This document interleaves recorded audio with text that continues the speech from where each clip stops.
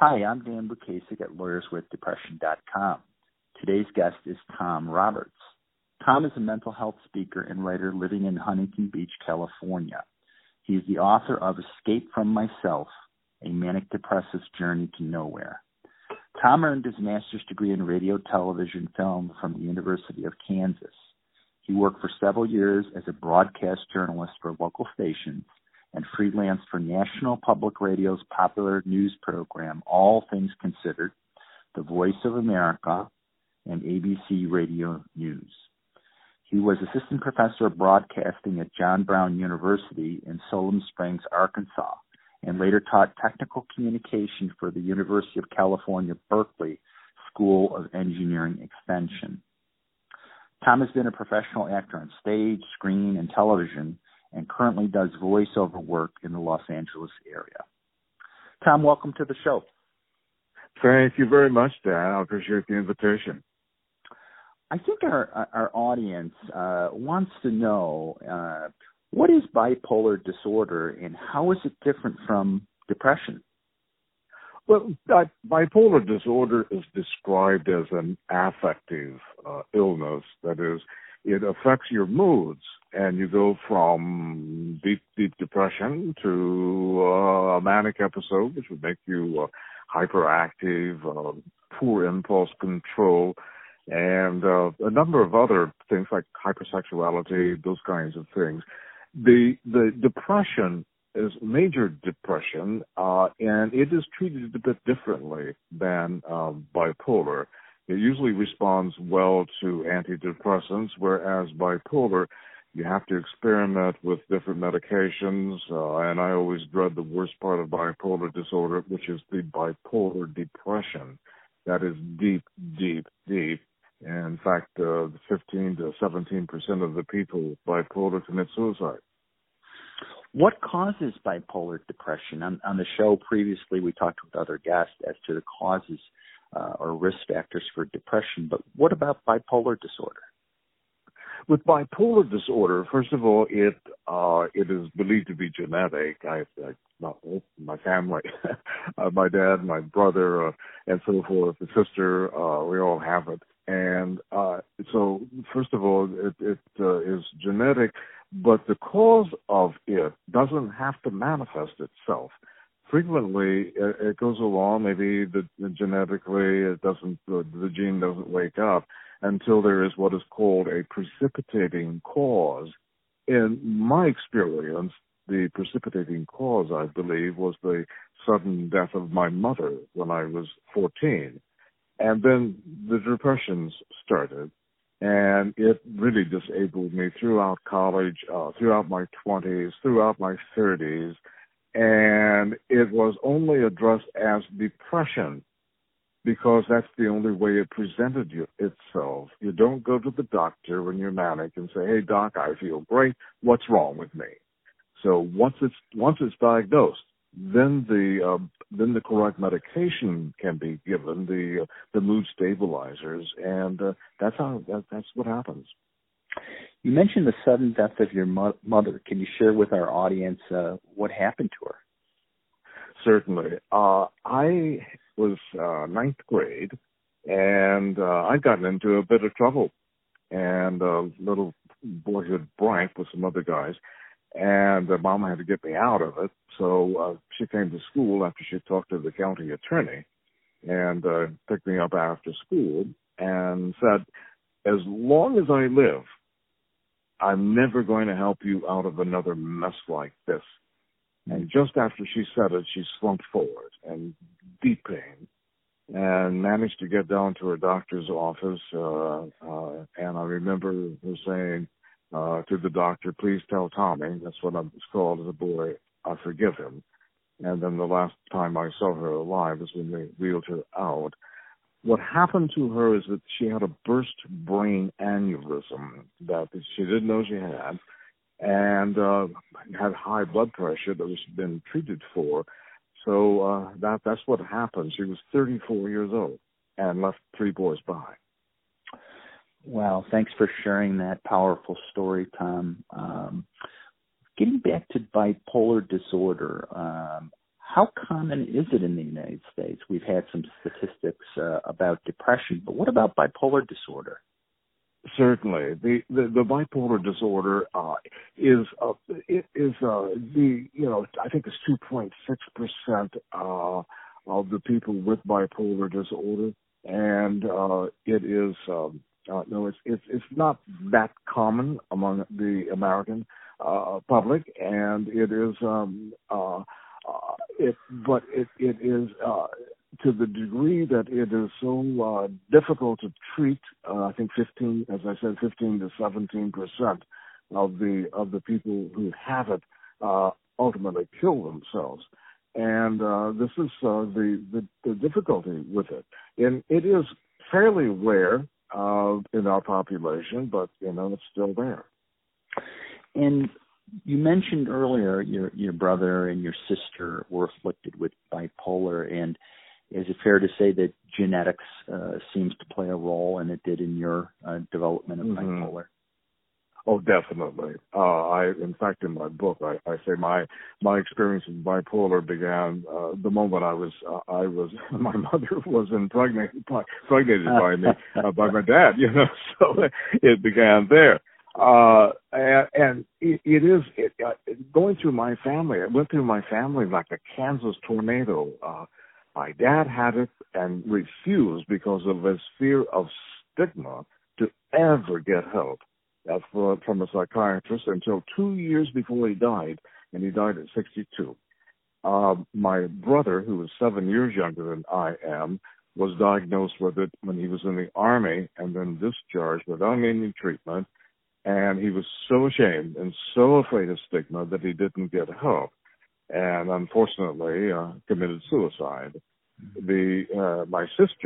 My surviving sister, was diagnosed when she was around 35, and she continues today trying to deal with it and trying to figure out ways to better manage it as a mother of 2 boys. And I have a stepsister who took her life 5 years after my brother, because she suffered from major depression, and she was addicted to prescription narcotics, which she used to take out her life. So that's one of my chapters is that mental illness is a family dis-ease, with the emphasis on ease, because our craziness in our family mixed with untreated bipolar disorder was just low. It very much. And so I'm so afraid of the genetics in my children and especially in my grandchildren. So my goal is really educating them and helping them see the symptoms, anything, so that they can get it treated earlier than I did. Can you share with our audience your first big experience with bipolar? What was it? What was the experience like? Try to put our listeners in your shoes. Okay. Well, I had been struggling with depression, as I said, since my mother passed. It was awful in college. In fact, it was kind of interesting in college because friends of mine who were psychology majors used to ask me to do the Minnesota Multiphasic Personality Test, the MMPI, which is very common in determining personality, especially abnormal psychology. They never told me why. I just wanted to help them out. And then after I finished college, went to graduate school, and then eventually went into broadcast journalism, I fought depression right and left. When I wasn't depressed, I couldn't remember a time when I was depressed, clearly, and when I was depressed, I couldn't remember a time that I was ever not depressed. So I call those things my happy times, and in those happy times, my behavior was rather poor. I drank a lot, I womanized a lot, and spent a lot of money, and those kinds of things were never addressed.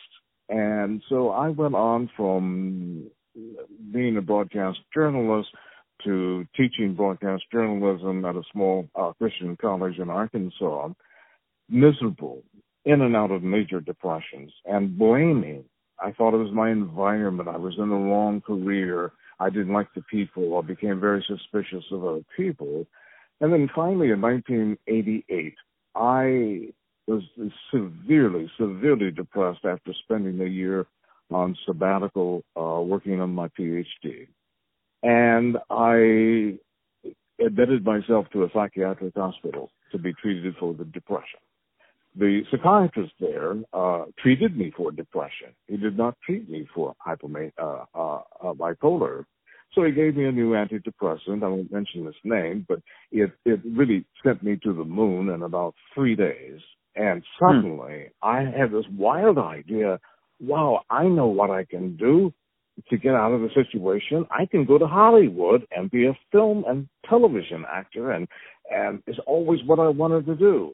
So I found this other woman in the psychiatric hospital who believed in my dream, and so we planned to go to Hollywood, which we did.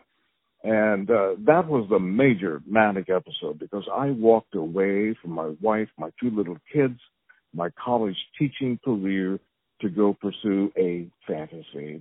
And when that bubble bursts, as it always does, and I was back in major depression, I tucked my tail between my legs and took a bus back to Arkansas, trying to salvage everything. But it was all gone. It destroyed everything that I had.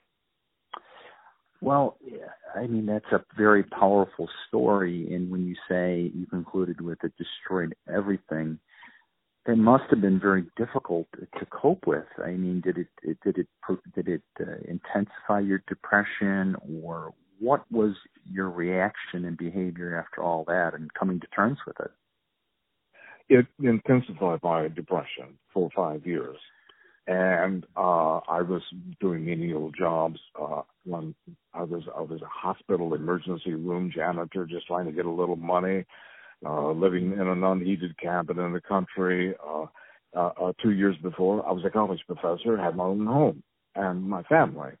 So that was quite a shock, living that way. And I was depressed more and more, and I became more preoccupied with suicidal ideation during that period of time. And I never attempted, but I thought about it a lot. The fact that I finally was diagnosed with bipolar actually came from a knee physician, orthopedic physician I worked for. And I was, he gave me a job of videotaping knee surgeries and producing videos for his patients. And about a year into the job, I was in the operating room, taping a surgery and talking nonstop. And he stopped the surgery and he said, "I want to see you outside." And so we went back to the surgeon's dressing room. We sat down on a bench. And he said, "Tom, you're acting kind of crazy and you're scaring the staff. I think you may have bipolar disorder, and I do not want you to come back to work until you've seen a psychiatrist." And 5 days later, I was in the psychiatrist's office talking nonstop for an hour. And he said, "Without a doubt, you have bipolar disorder, Mr. Roberts, and I'm putting you on this medication that I want you to take immediately." And that was the beginning of a journey of awareness that I had to learn how to manage. And Tom, how long ago was that experience? So how long ago was it? 10 years ago, 20 years ago? Just to put it in perspective. Yes. Actually, I was diagnosed in 1993, Good Friday, 1993. It was a year after my brother's suicide. Had I been diagnosed before, I could have talked to my brother about it and got him some help. But it was 1993, and I was under the assumption, because my psychiatrist did not tell me what I had to do to manage this illness, that if I just took a pill every day, I'd be okay. That's not true. Medication compliance is important, but I had to learn how to manage my life, my stressors, my sleep patterns, my nutrition, and that took almost 20 years to learn. And unfortunately, I left a lot of wreckage behind. Well, Tom, I think that it would be helpful for our listeners to understand, it's a very, very compelling story you tell, and it's filled with a lot of suffering, but it also is a good story, and it's got an upside because you've done a lot to recover, and you've done a lot to reach out and help other people. Tell us about some of the things you do that you found effective over the years to manage bipolar. I think that first and foremost, besides medication compliance, I never miss my medication. The first and foremost, in terms of helping me, is a good sleep pattern. It's called sleep hygiene. That's usually an early indication of the onset of a mood change. If you miss sleep or can't sleep or whatever, usually we call it the 3-night rule of getting very little sleep. So 6 to 7 hours a night is what I need every night to stay even. Exercise. Fortunately, I have a dog. And he always reminds me when it's time to go for a walk, because he comes into my office and sticks his nose up next to my leg. So I have to go out. But the exercise, the clean air, that's terrific. The other thing that has helped me so much, I remarried in 2010, and it was just having a family, having loved ones. My 2 adult children went through some difficult times with me, but we're very close. And being a grandfather. So all of these, and being very, very grateful, but having to stop at times and say thank you to my higher power that I am here. It took a long time, but I put the pieces together. And I see a psychotherapist when I need to, and those are management tips. And you've written a book as well. You've written a book called Myself, A Manic Depressor's Journey to Nowhere. Tell us a little bit about the book and why'd you write it? Well, the book is my memoir, and I have been struggling with the idea of writing a memoir for 10 years, I guess. But I wasn't ready yet, and probably because I wasn't stable yet. If I had done it earlier, it would have been particularly grandiose. This time was a year ago. I was asked to give a webinar for the International Bipolar Foundation, and I wrote a very long presentation. And I thought afterwards, this is a great outline for this memoir. All I have to do is flesh it out a little bit. And I found a publisher, and then I wrote it. And I have to tell you that I wrote it with many tears, reliving some of these experiences, especially my brother's death. It was, but it was cathartic, and by the time I finished it and it was published, that was what I needed. And then I realized in the process of writing, and something I mentioned to you earlier about my grandchildren, I love what Abraham Lincoln said. He said, writing is man's greatest invention. It allows the dead to speak to the living or those yet to be born. And I thought, wow, my grandchildren can pick this up one of these days, and it will help them.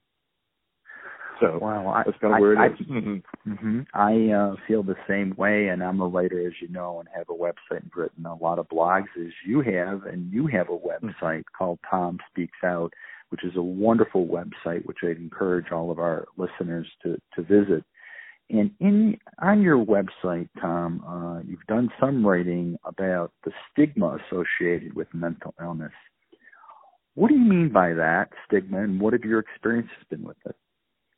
Well, stigma is something that killed my brother and that killed my sister because they were too afraid to get help. So when I speak today, I know from my experience that stigma kills. It kills because people are afraid to get help. There are 42,000 suicides every year in this country, every 12.8 minutes, many of them between the ages of 15 and 24. They don't get help because society has marginalized them. If you're mentally ill, and also my experience as a broadcast journalist, and I'm watching CNN and they're talking about a mass shooting, and they happen to mention, oh, this guy had a mental issue, but they don't get into detail. And the fact is, very, very few of people with mental illness are violent. Most of them are victims of violence. So that was part of it. But my stigma stuck with me because I was afraid of asking for help from employers for accommodations, such as a little time off to go see my therapist on days that I was depressed, taking a day or two off, getting away from a lot of distractions, and part of the bipolar illness is that there is some cognitive impairment, so that you have some difficulty remembering directions, and so those are the kinds of things I could have asked for under the Americans with Disabilities Act, but I was afraid because I didn't know what the employer would think of me for not telling him when he hired me that I was mentally ill. I've had friends who've distanced themselves, marginalized me, but the one that has hurt the most is a member of my extended family. He based his stigma on his experience with a girlfriend years ago who had bipolar. She didn't manage it very well. And so that's all he knows about bipolar. So as a result, he won't let me come back into his house or be around his daughters. It's so humiliating and stressful. And it reminds me that I have to control one of the main triggers for an episode, which is of depression, which could be deadly because I may not come out alive. And I see things like that, and I think, my God, I've got to educate and educate about this illness. And because I think education will break through the stigma. I hope it does. Tom, I want to swing back to one thing. Earlier you said, when I asked how common bipolar was, you said about 2.6% of the population. We know that people for major depression, it's about, estimates seem to indicate about 12% or so. But experts also have said that so many people go misdiagnosed or underdiagnosed, and you even indicated that you were misdiagnosed. That 2.6% figure, is that include people who are never diagnosed? Is that an estimated for the total population, or is it those who are actually diagnosed? No, it includes those who are actually diagnosed. I found the figure I was looking for a moment ago. It's 5.7 million adult Americans between 18 and older. That's just for bipolar. And just to reiterate, it takes a long time to get that diagnosis.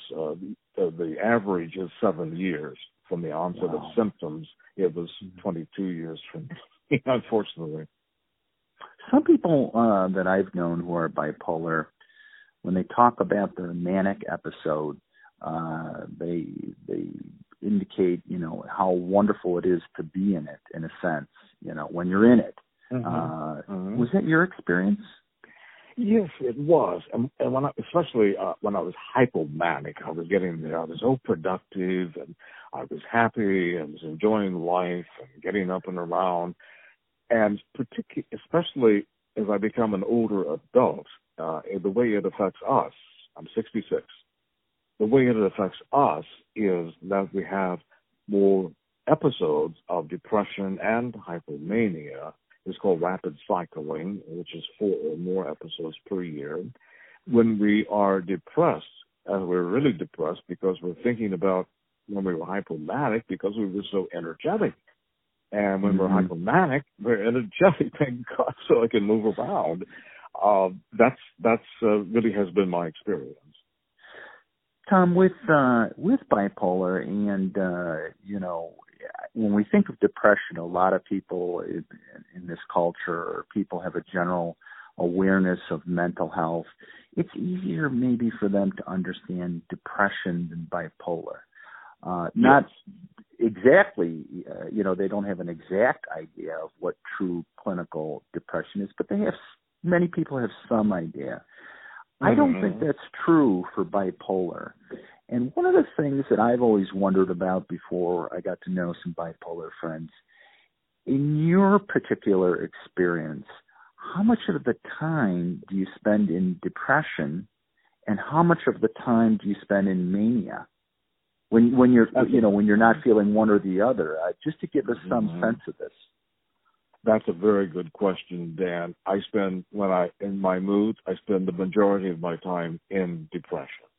That's the one that I am terrified of every day if I feel anything coming along, because that bipolar depression is hard to treat. It has certain symptoms that are a little different. The cognitive impairment is a little deeper. And and of course the suicidal ideation comes back. The last time I was in a bipolar depression was in 2010. I had just gotten married, and it seems like that would have been the happiest time. And I fell into a depressive episode for 10 months. It could not be treated. It was medication resistant. Finally, my psychiatrist decided to try a new medication that just came on the market, and it worked in 3 or 4 days. Yeah, it was amazing. And a tiny pill every day got me back to life and gave my wife back the man she married. So, but it is depression. The hypomania that we have, we just have to monitor that. My spending, hypersexuality used to be a big problem for me. It was destroyed my marriage. So that is not a problem, but I have to be aware that could be a problem. And but that and overspending, the two things when I get to be hypomanic, I've got to watch out for, and cutting back on my sleep. So those are things. But depression scares me. Well, Tom, you've shared a very powerful story with our listeners and given us a lot to think about and take stock of when we think about bipolar. Thanks for sharing your story and time with us today. You're quite welcome, Dan. Thank you so much for inviting me. I welcome everybody and encourage everybody to read the book, Myself, A Manic Depressive's Journey to Nowhere. It's a great read. It's a powerful story. And I encourage everybody to pick it up in any bookstore or on Amazon.com. Also, please check out Tom's website, Tom Speaks Out, where you can find plenty of resources and information about bipolar illness.